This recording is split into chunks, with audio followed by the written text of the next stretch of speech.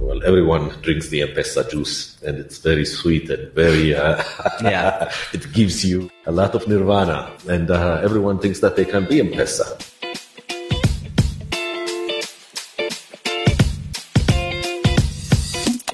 Hello, and welcome to another episode from the Global Startup Movement, where every week we bring you conversations, insights, and innovation highlights for emerging startup ecosystems all around the world.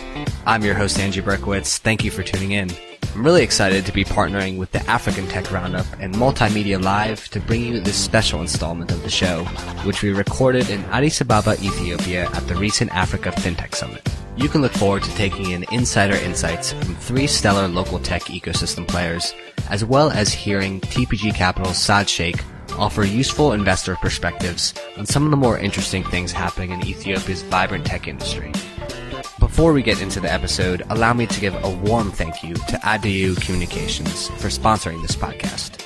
Adiu Communication Service PLC is one of Ethiopia's leading technology infrastructure solutions provider, serving business needs in telecommunications, software development and maintenance, information system solutions, and intelligent and renewable energy solutions towards improving lives in the communities across Africa. Visit adiucommunications.com to learn more. We're starting things off with a conversation that I had with Adam Abate, who is the co-founder and CEO of leading Ethiopian IT solutions provider Apposit, to anchor the rest of the episode with what's happening right now in Ethiopia and what's brewing in the startup ecosystem.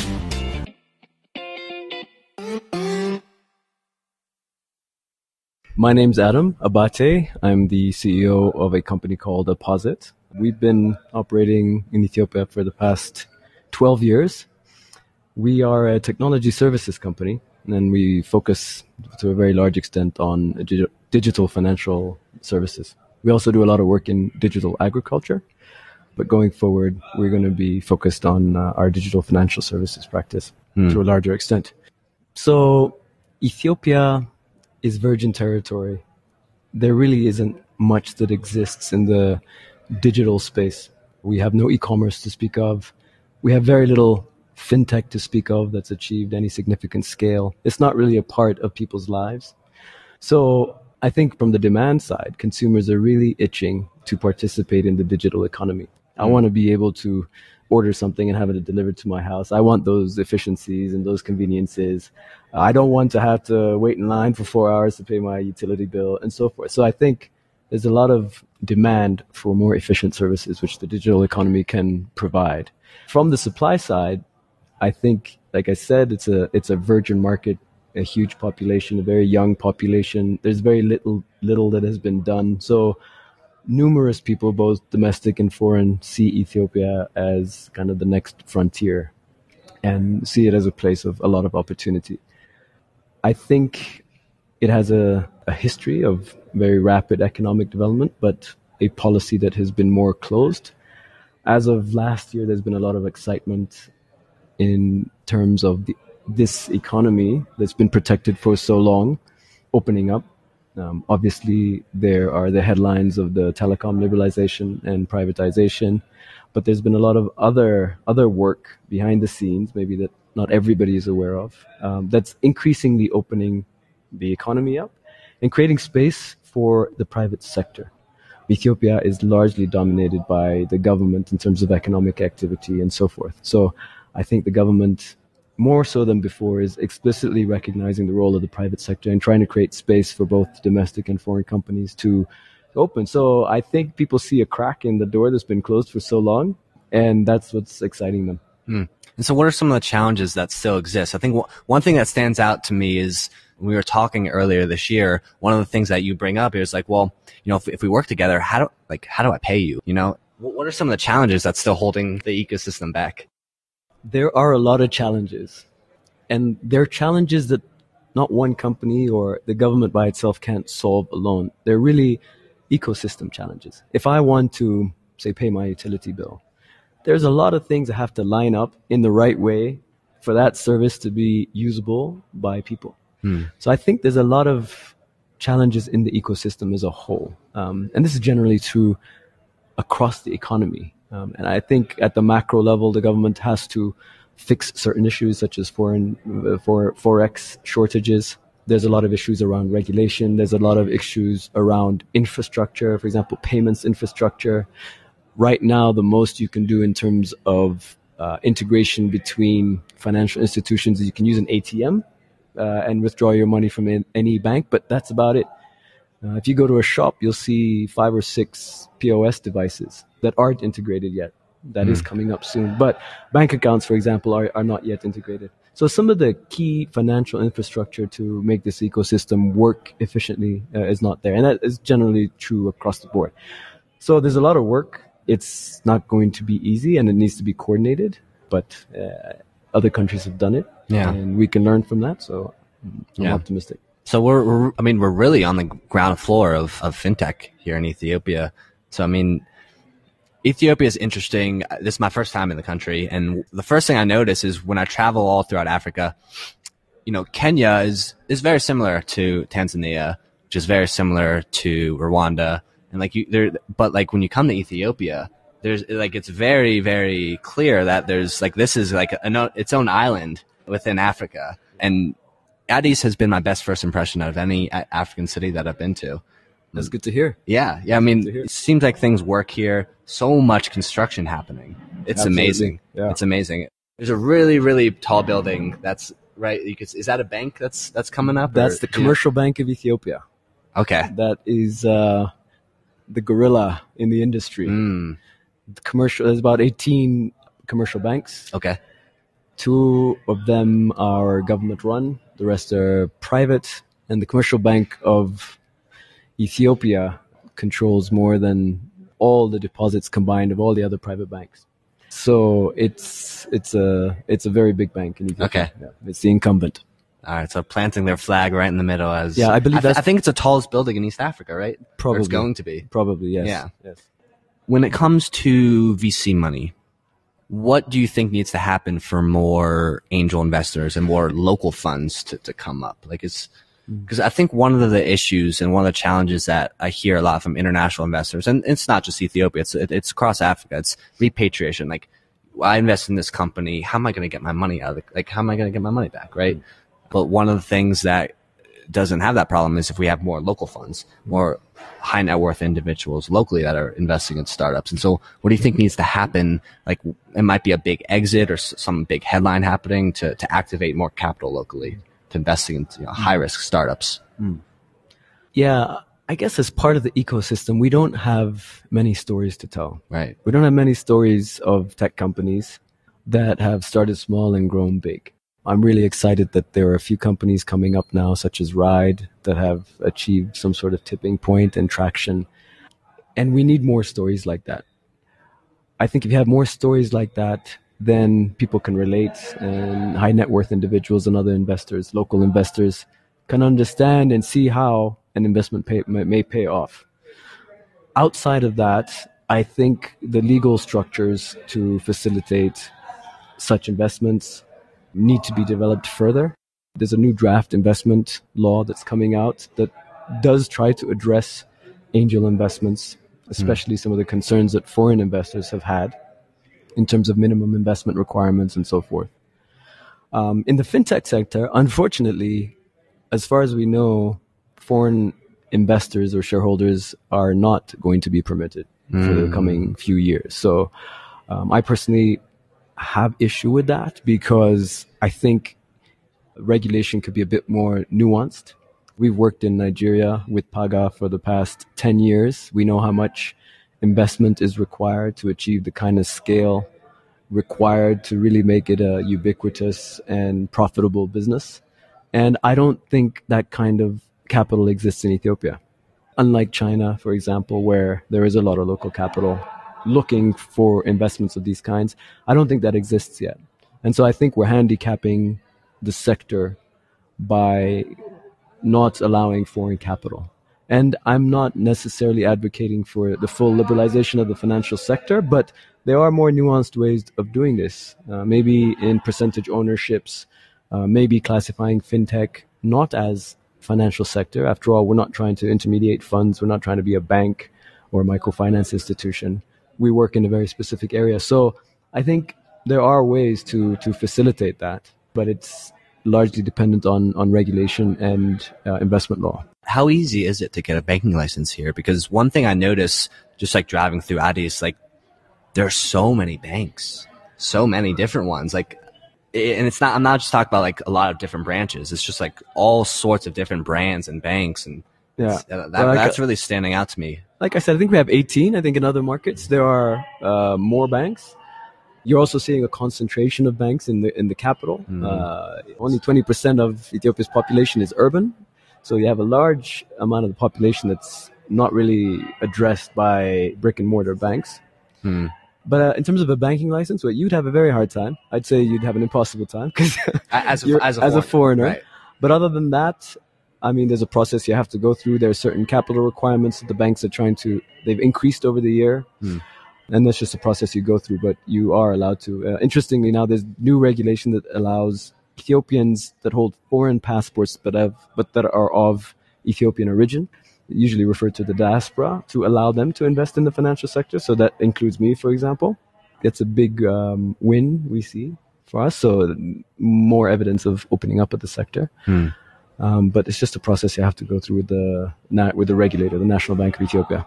Maybe the short-term solution to lack of early-stage capital might just be activating more diaspora capital to come back and invest in startups. What I've seen all around the world is that countries that have a thriving ecosystem, there's an element of a stronger sense of nationalism, because as a high net worth individual, as an investor, there has to be an element of, you understand that this is for the ecosystem. Like, these investments are very, very high risk. You're probably not going to get your money back in most of them. And so I think there's an element of like the countries that have a more sense of a national pride have more momentum in their startup ecosystem, because investors are willing to kind of, put money to support the entire ecosystem as a whole. Yeah, I completely agree. I think the government of Ethiopia agrees. The diaspora is seen as a very important catalyst, both in terms of financial contributions, but also knowledge contribution, influence, connections, and so forth. So the diaspora is a very important stakeholder. And because of their, like you said, their perhaps emotional or national pride and interest, they can present a different type of capital. Yeah. I'm not entirely aware of much coordinated diaspora investment yet, but I think that probably most likely fit into kind of the angel investment kind of structure. You don't need that much capital to kind of support a good base of startups. Like, there's plenty of funds, especially in Nigeria. Like, I'm not sure if you're familiar with microtraction, but they invest a very small amount, like 15K into startups. Yeah. And then they follow up with a larger round if they show progress. But, it doesn't take a large pool of capital to kind of seed 5, 6, 7 startups that could have a massive impact. Yeah. And so I would love to see more efforts of crowdfunding a fund, amongst the diaspora. Yeah. And again, I think, the startup scene, especially young entrepreneurs with ideas, it's still very early. I'm encouraged by what I see, but there is a very long way to go. An app. It's still early, and there's a very long way to go. And yet, it's the innovators, early movers, and investors that come in early who time and time again are the ones who reap the biggest rewards in the end. And that will certainly be the case in Africa's second most populous country. And now we're going to switch to the foreign investor perspective on the market right now with Saad Sheikh from TLG Capital. Saad has deployed about $100 million in investments across sub-Saharan Africa with phenomenal returns. And just like myself, he was in Ethiopia for the first time to get a feel of the market and to gauge what opportunities there are in the ecosystem right now for TLG Capital. We've talked a lot about the opportunities here, the exciting GDP numbers that exist next to a nascent startup ecosystem with all these opportunities. But we have to be realistic about, if you put money in this country, what risks come up, what political risks, can you get your money out? And so we're going to dive into that, but thanks for joining us. Thank you very much for having me. It's a pleasure and a very interesting topic, absolutely. Let's just start this off with a little bit about you. I mean, what's your background? How did you end up becoming a partner at TLG? And we'll go from there. Sure, absolutely. It's a little bit of a diverse strategy that I employed. I'm an engineer by background, went into the tech base, worked for Nokia for about 7-8 years. And then before the demise happened, bailed out went into Accenture as one of their directors to run UK and Ireland for management consulting. From there, this opportunity presented itself because I knew the founder since fourth grade, and he decided to move out of Goldman Sachs and start his own enterprise, which was TLG Capital. And I joined TLG Capital full-time end of 2013, 2014, started looking at the portfolio, fixing that up, and beyond that, now run the investment team. We're a fund of about $120 million, primarily from European and the Far Eastern investors. We've got one DFI, which is the Swedish government, and we're chasing after more DFIs, as you do. So yeah, but we've deployed close to $110 million across Africa, sub-Saharan Africa, outside South Africa. Very broad in our remit, so almost sector agnostic, but we are continuing to look for more opportunities. Our yields are phenomenal, so people love to invest in TLG. We give an annualized dividend to investors, which is between 8 to 10% on the US dollar. Plus, we've got equity upside in our deals that takes the return closer to the higher teens. We're an open-ended fund as well, which is a bit of a unique model. So with that, I mean, I'm very excited to be in Ethiopia trying to explore opportunities. But the question that you've asked is a very, very strong one. And I'd love to dig deeper into it. What is your perception of Ethiopia before you came here? What were your thoughts? What was your perception of the country? Great question. And exactly as you said, I had broad numbers in my mind, 7 to 8% annualized growth, one of the fastest growing economies on the continent, great infrastructure, a closed economy that has not yet opened up to broader foreign capital. That was my mindset. That, okay, this is a country that you're going to, they're not very open to foreign ideas and they want to build organically. So that's the backdrop. And that's what I'm trying to either validate or clarify if I've got anything wrong. And so I would see the GDP growth numbers, and, Ethiopia exists like as its own little island within Africa. And it's like, it makes sense why specifically the tech and startup ecosystem has been slow, because there's a political structure that has been a little bit skeptical of technology and the risks that introduces into the market. But I think with this new regime that's in place, they see that technology is the way forward, right? Absolutely. And so now that you're here, what was your initial impressions on the ground, or like did anything change? Well, first of all, what really resonated with me was how friendly people are, how open to ideas individuals are, and that does not reflect entirely in what the government's reflection is. The government's reflection is a little bit more closed, introvert. The people are very extrovert. They want more. They want to learn. They want to introduce new ideas into their businesses, their lives, etc. So that openness was something I was not expecting. And I had that impression on an individual level that they're all going to be closed, not mindset, but closed views. But that's not the case. So that's the first thing that really hit me, that this is a place that definitely I can do business. People are enterprising. As you go into Uganda, Kenya, Tanzania, as you land, you'll see very entrepreneurial activities, small, micro SMEs operating, developing businesses for their own families. And then you come into the cities and you see development through larger corporates. Here, I think it's a top-down approach. Government leading all types of development, and then the masses following suit. But as you said, I think that tech ecosystem is changing that mindset.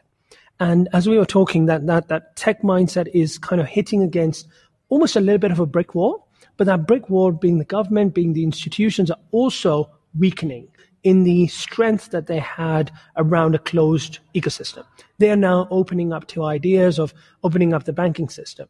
So somebody was telling me today that the closed-end loop that they were in, where if you're an equity investor, you can't get your money out and you have to find alternatives, that is now under discussion in the ministries across the board to try to address it, to try to introduce foreign capital. Yet they are inherently careful, which by no means is a criticism. I think that's very good. They pushed back on ideas and thoughts that the IMF and the World Bank are bringing, but not all ideas are for the betterment of a country. So it's very good that they're siphoning off the ones that they like and incorporating that, but the ones that they feel are detrimental, they're just kind of putting a pause on it. I see how integrated African Development Bank is with their financial institution, which I think is phenomenal. African Development Bank has a single goal of developing African countries, enterprises, etc. So I feel that's a great partnership. In addition to that, a congregation of this nature just tells you the openness of the government. Having a ministerial presence as an opening remark just gives you the idea that everybody's thinking about these type of things. They realize that there is diversity, but also a little bit of outside the box thinking that is now coming to the forefront, and that is not all bad.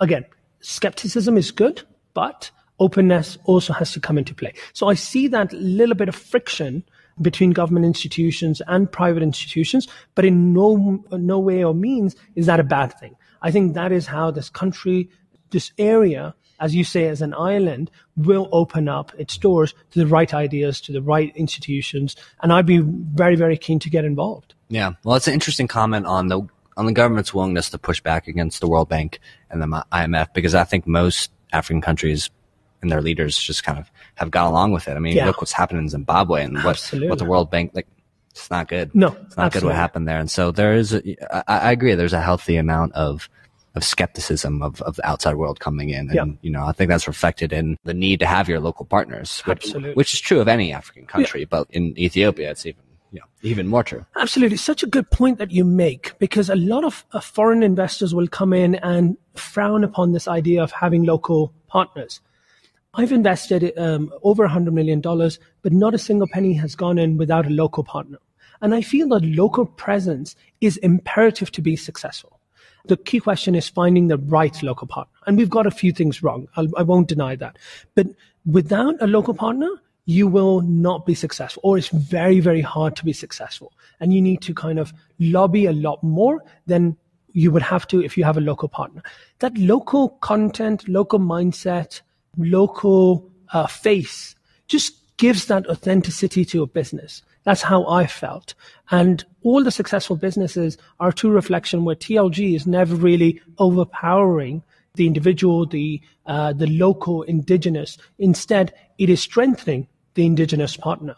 And I feel that is not a bad thing. That is really, one, supporting the local ecosystem, but two, supporting the foreign investor being successful. So I actually think that's the right formula. You just have to figure out what the blend needs to be within that partnership. Who's going to be the trendsetter? Who's going to be the decision maker? But if they're open-minded and they're willing to take foreign guidance, and again, filter it, but take the guidance, I've seen our businesses prosper and thrive. So based on what you've seen with TLG across the continent, what do you think is more important for Ethiopia to have a thriving startup ecosystem? Do you think it's more important for them to activate international capital and international investors, or do you think it's more important for them to activate local money and rich people that live in Ethiopia? That's a billion-dollar question, if I can say that. I feel what I've seen in local ecosystems that we've invested in, the primary driver of growth is foreign capital. Once you get that and you get to a scale that you are sustainable, local capital will start pouring in. Local capital, as I understand it, in Africa is the most sticky, but also the most difficult to get access to. Let's take Nigeria as an example. The founder of Zenith Bank, the founder of other institutions like Dangote, they were the first investors in the local early startup stage, or that local ecosystem that was being developed. It was the Y Combinators of this world. It was foreign investors. It was SoftBank, etc. But the moment that capital came in, follow-on investments were streaming in from local capital. And that really is, in my mind, that is the best formula for growth. Because what you want to do is early stage or early on in the process, get foreign investors, foreign ideas, and align with what international individuals, corporations like. Once you align to that and you can then prove that your business model works, local capital will just flow in. You can raise local currency bonds. You can tap up rich people's capital. You can tap up banks. It becomes a walk in the park. And I'll give you an example where we've seen that. Platinum Credit is a microfinance in East Africa. Started with capital from Centum, which is a local institution, but they weren't growing at a rapid pace. Centum sold their stake to Skybound Capital, which is South African, but has a lot of foreign investors in it.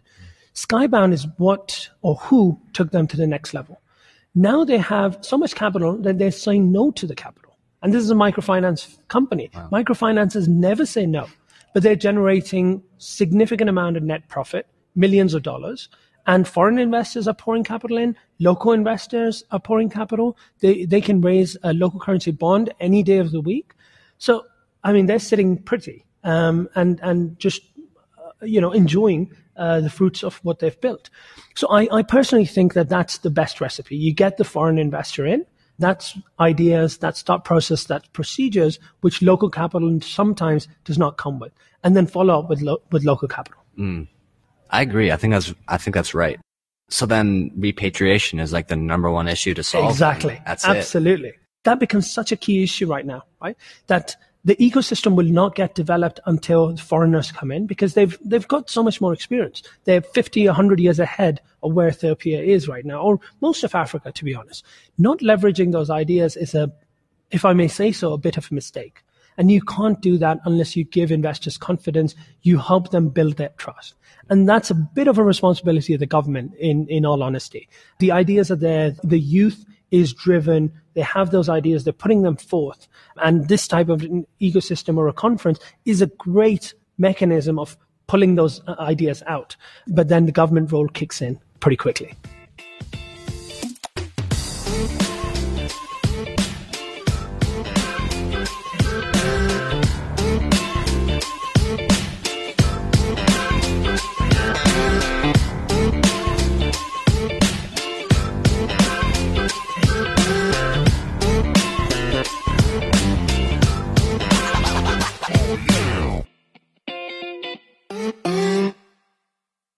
So I'm joined right now by Yem Chenyalu, who is the CEO and founder of Moneta Technologies. They are an amazing technology company in Ethiopia that's solving some of the underlying infrastructure problems and missing gaps that is going to unlock a lot of value in the e-commerce sector and in the fintech sector. So Yem, thank you so much for joining me today. Thank you very much, Andrew. Can you just start us off? Just tell us a little bit about your story and how you came to found Moneta, which I guess you're now branded as Amole, right? Yes. I was born in Ethiopia and grew up in Sweden and Mexico and eventually in the U.S. I lived in the U.S. for about 30 years before I came to Ethiopia. And where in the U.S.? Chicago. Oh, okay. Great. Yeah, Chicago is home for me. Grew up in doing programming work and using machine language assembly. And then by 93, I decided that I need to do my own thing and started a consulting firm. Between 93 and 2001, I founded about 5 different companies, 2 software companies, 1 consulting companies, and managed to sell some of them. And decided in the mid 2000 to come to Ethiopia and see what I can do to help Ethiopia in terms of technology. Coming from a family of big achievers as Ethiopians, I felt like I owe Ethiopia a lot and I needed to do something bigger. We saw that the technology, the low-hanging fruit was in the financial sector and telecom. And if we made a lot of impact on those 2 sectors, is where the largest gain is going to be, and thus we can move Ethiopia forward. So I was very lucky.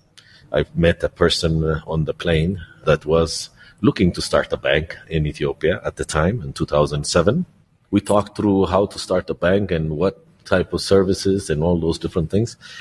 Didn't even know each other's name until we landed in Ethiopia, and we exchanged names, decided to meet the next day, and we met, and we co-founded Zaman Bank. It was a single branch strategy and to have a whole technology to support that bank. And the idea was to get Zaman Bank to be able to do what we are trying to do with Amole today. In those days, there is no smartphone. but there is SMS text and there is USSD. And our whole goal was to be able to do a lot of the banking services and for the financial inclusion using those kind of technologies. So fast forward, that did not happen because of the regulatory hurdles and those kind of things.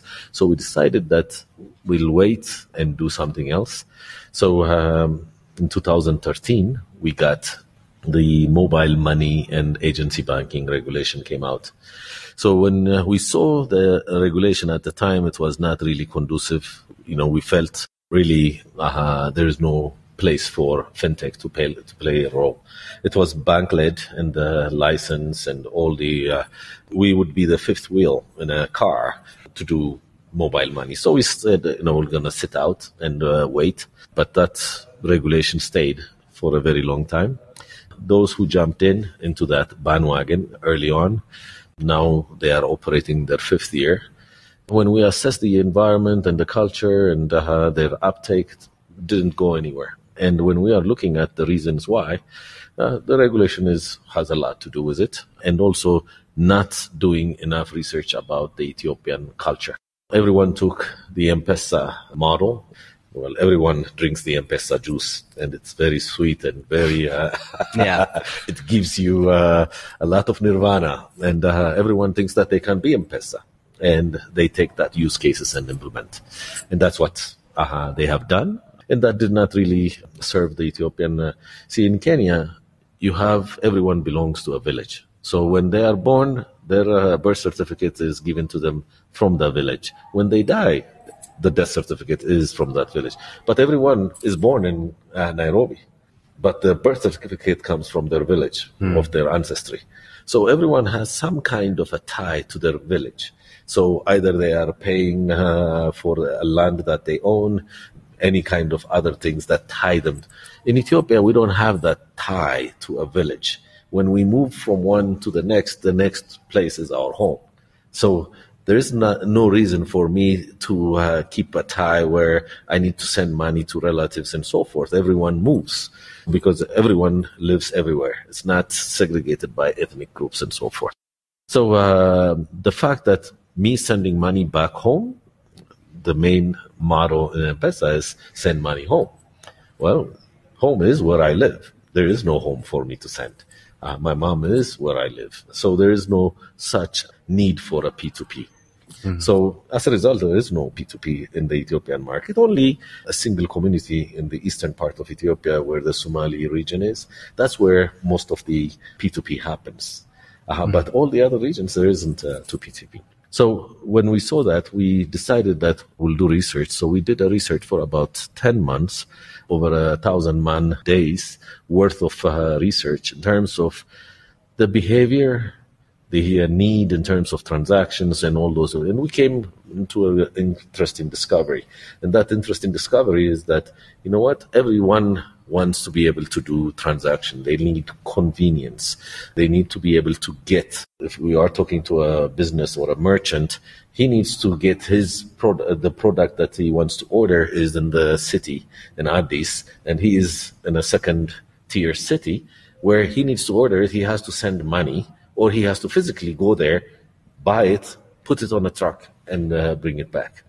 So when you look at distribution in Ethiopia, everything comes in through the Djibouti port or the Bole International Airport into Addis, into Mercato, which is the largest open market in the world, and distributes to secondary and tertiary cities all the way to a town. So a small town would do business with the next town up, and it goes up the chain. So if distribution goes that way, and the movement of money goes that way, and all those different things, we felt like, okay, there is a reason for it, and we need to understand why. So we followed that model in terms of how we launch Amole. And the biggest thing is that it's a huge consumer market, 105 million population, and everyone queues everywhere. We see queues, and we were wondering, why are people queuing? and it's because they want to buy certain things, or there is scarcity of different products and so forth. And then when we talk to the brands and the manufacturers and the factories, they say, no, we have plenty of inventory. We don't have but your product is not being sold here. Your product is not being done over here. And they tell us, oh no, we have a lot of, it's maybe that business has not purchased our product. But what is happening is that there is inefficiency in the distribution because there is no visibility. The brands don't have visibility or forecasting and all those different things that the business needs. So when they try to sell, they fill up their trucks. They go through the route. Do you want, Andrew, do you want 10 cases? And you'd say, no, I only want 5. The next guy, maybe my truck did not have enough cases, so I'm going to skip him because I don't have any more. I cannot sell him. So there is an artificial shortage of a lot of goods out there. And then there is boundaries that basically we have to get over those kind of issues. So what we have done is basically learn that and use technology to facilitate a lot of the commerce. So wherever possible, we digitize products and bring it into our platform. If it is electronically delivered, we can. If it is physically delivered, then we synchronize with the supply side and the chain aspect of it and have it delivered. In some cases, in distribution, we use our supply order product where now an outlet or a merchant or a business can order ahead what he needs in terms of whether that is Coca-Cola or Pepsi or beer, whatever the case might be. The distributor gets the electronic payment, and now he has a forecast. He can control his inventory. He can manage his routes. He can optimize all those different things. If that route requires 10 trucks and now it's been serviced to one, now his product is being able to be delivered. That's amazing. So you're not just building a payment solution, you're building a full stack solution. So one of the issues I see with e-commerce in a lot of markets, especially in Africa, is just a lack of addresses. Yes. Right? So how do you solve for that? Well, interestingly, what we have done is with every merchant and business that we sign up, we have coordinates that we have put in our app that I know exactly from a GPS standpoint, I can locate that location where it is at. And we have used that for many different ways. One is to find out the location. Second, it's a way for us because our merchants are not just accepting Amole. What we are also doing is that we are aggregating enough content that can be sold digitally in our platform for merchants and agents and so forth, that they can sell it for cash. Because e-commerce does not, back in the US, the .com days, I had a company that was doing .com business. And one of the things that was difficulty was electronic payment. Still in the US, we had issues. And what we used to do was cash on delivery. And behind the scenes, there was not much of automation. We used to put up a website, and that form sends an email where we have a whole room of call center agents that take those things from a queue and fulfill. They go into this archaic AS400 machines and they put in the orders. And then once the order is done, the confirmation comes and they go out into the emails and we send it back. And that's how the .coms we used to do. Yeah. So when you take that experience and bring it into Ethiopia, okay, not much automation is there. So that's why our automation starts at the business and then goes on the supply side and on the demand side. But the point of presence for us is a merchant, is a business. And then automate as much as possible at the business and then do the supply side to the distribution, to the factories, to the brands.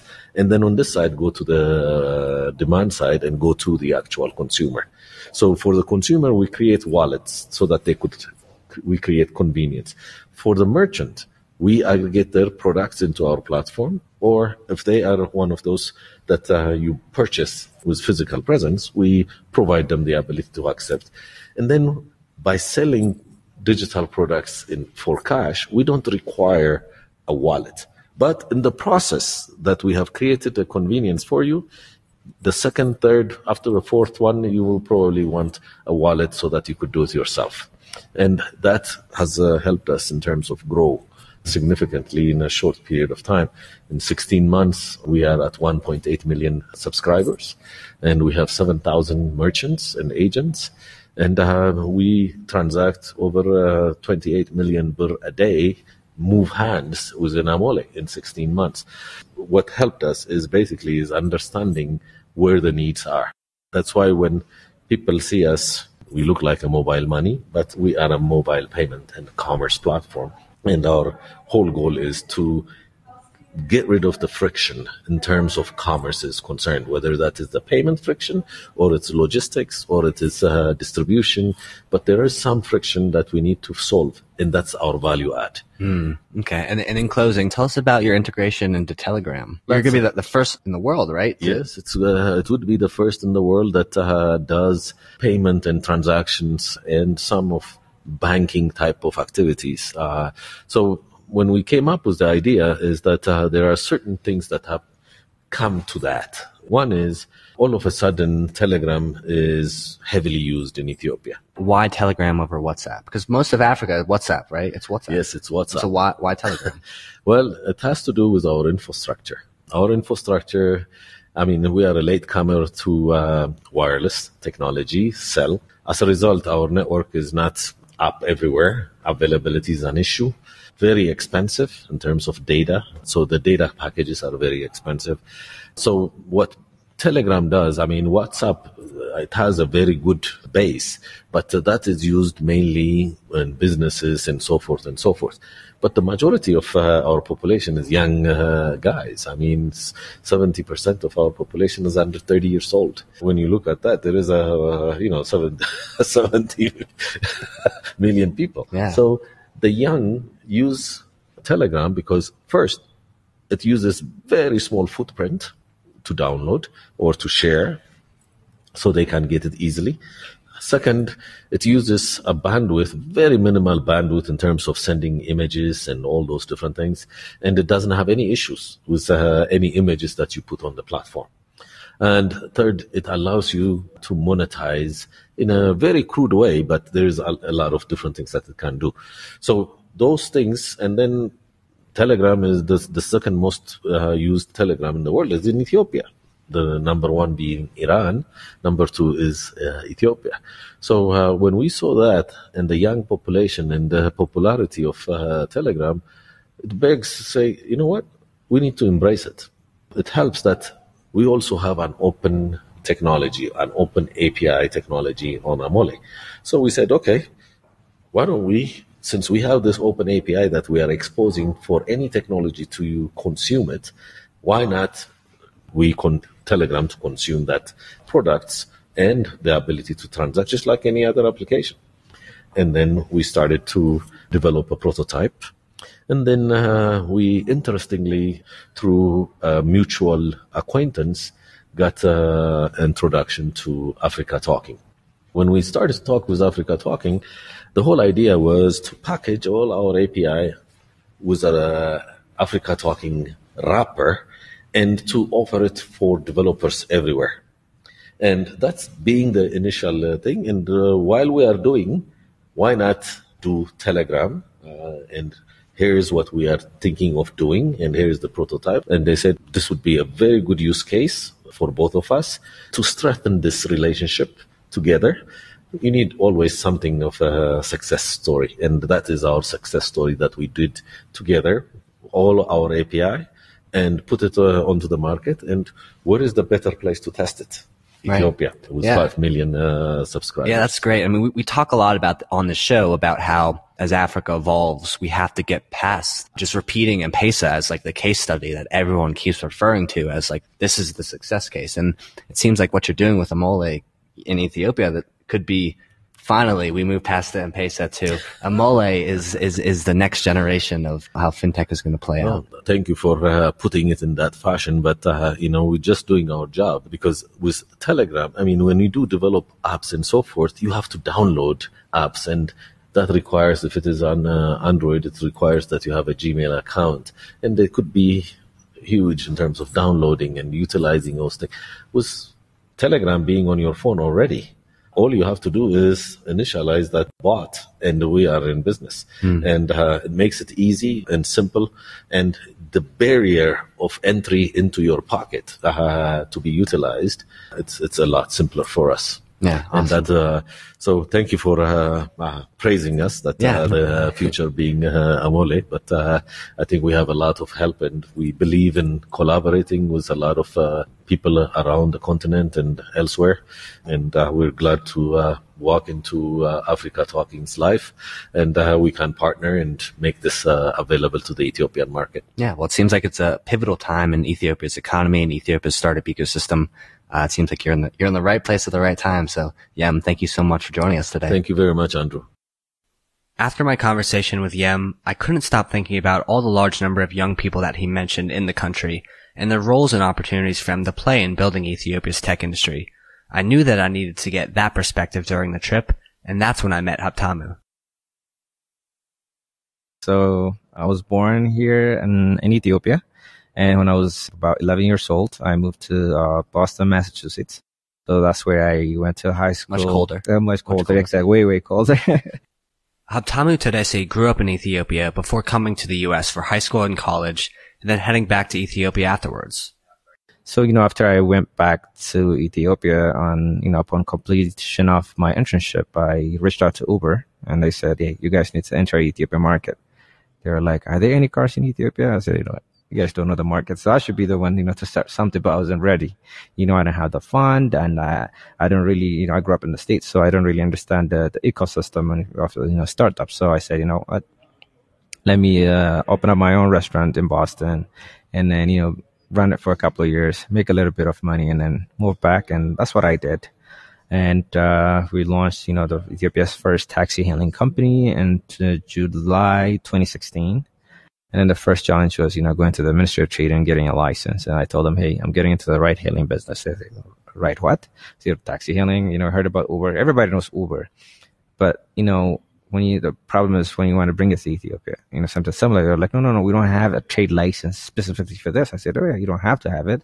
As long as I pay my taxes, how much money I'm making, and, I'm making a difference, and, making the transportation easier shouldn't be a problem.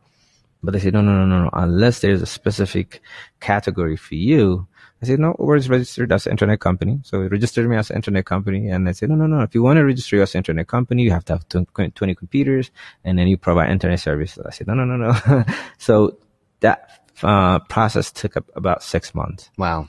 And finally, they put us under a software development company. We launched the service.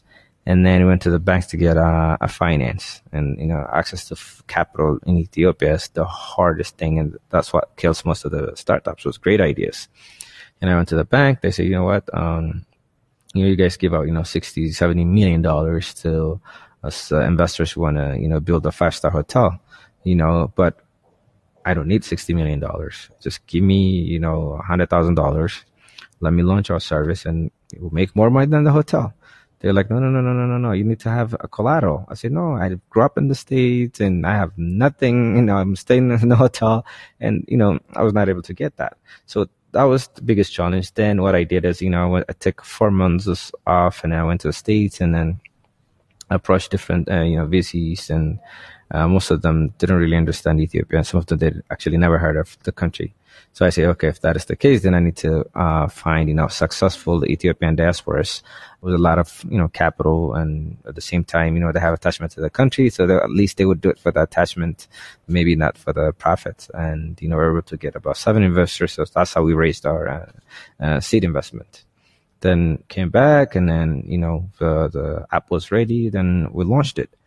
Then one thing that we learned is that, in America, everything is, when you want to book Uber, you do it through the application. Done. In Ethiopia, even people with a smartphone, internet access, it was like fast internet access, they'll prefer calling. So I said, okay, why don't we build a call center and see, how many people would actually use the call center versus the application. And then we launched our call center about a year ago. And now 60% of the requests that comes through the call center than the application. So more and more people, because that's why we always say Ethiopia is different. So if you want to try a business and then it's successful in Kenya, it doesn't mean you're gonna succeed in Ethiopia. So the way our people, the society behave, the way that customers behave is way different. People want to see something tangible, attachment with the human voice, and so on. This is why, when you open up a bank account in Ethiopia, people take that leisure, keep it in their pocket, because that leisure equals to the amount of money they have in their bank account. So that kind of the security that they have. There are many great lessons in Habtamu's journey building Zayride, but take a listen about how he turned one of the business's biggest obstacles into a huge opportunity. So, the biggest challenge, for Zayride was, a payment platform. So in Ethiopia, we don't have any credit card processing companies, and, none of the banks offer that. And some of the banks, have USSD based, something similar to, M-Pesa, but only works for that specific bank. So it only makes the money, rotate within the bank. So, we have customers, which banks was different banks. So it didn't really work for us. So we said, we need to come up with our own payment platform that will make our, ride hailing company simpler, and same for our drivers, safer, because, they don't have to carry cash anymore. So we thought we need to develop something similar to a Square app, but we need to make it, accessible to every businesses like restaurants, shoe shiners, or big hotels. So, we developed that application and we're ready to go live next week. Interesting. And so it's mainly just until this point, and probably still just cash based. Everything, I would say 98% is wow. cash based. Wow. Yeah. That's very kind of, against the grain of even right next door in Kenya. That's very interesting contrast. Exactly. For the first time, actually last year, 100% of the transactions or GDP was transacted through M-Pesa, USSD based or digital. In Ethiopia, we are about 10 years behind Kenya. Forget Europe or the rest of the developed countries. But that's why there's so much opportunity here right now, right? Exactly. That's what I see. There are so many problems, but for me, problem equals to opportunities. Yeah. So it's an untapped market. There's so much we could do. And I think, when you see the number of startups, popping up a couple of years ago, it's way smaller. Now it's just everybody wants to be entrepreneur. Yeah. So I think that's what we need. As with running businesses across many frontier markets, you'll occasionally face gaps in the market where vendors or service providers are either non-existent locally or unreliable. But with the right perspective and a little bit of grit, what would normally be a cost center for your business can become a profit center or even an entirely separate business. So there you have it. Insider insights of Ethiopia's nascent tech sector that just so happens to exist in parallel to a consistently growing economy with GDP growth hitting about 8 to 10% each year for the past decade and a half. To say that opportunity is abundant might just be underselling the ecosystem, but I'll leave you all with one last word from Habtamu. Don't expect things to be as organized as Western countries. Don't have any expectations. And don't see things from the Western perspective. For example, if you want to get a trade license in America or anywhere else, it takes you a few minutes. So you can even apply it from on the web, and you can have the trade license being mailed to your house. Right? That's not the case in Ethiopia. Or if you go and ask information, people would say no because they have lack of information. So don't take no's. When it comes to Ethiopia. And then the process takes, people would take for, signing a check or signing on a paper. All it takes is 2 seconds, right? People would tell you to come back next week, what they could do it, while you're there. So don't have that expectations. But the market's there as much as the challenges. But once you pass the challenges, no one would stop you from being profitable. Hey guys, Andrew here. Just want to give one more warm thank you to ADIU Communications for sponsoring this podcast. ADIU Communication Service PLC is one of Ethiopia's leading technology infrastructure solutions provider, serving business needs in telecommunications, software development and maintenance, information system solutions, and intelligent and renewable energy solutions towards improving lives in the communities across Africa. Visit ADIU Communications, that's ADIU Communications.com to learn more.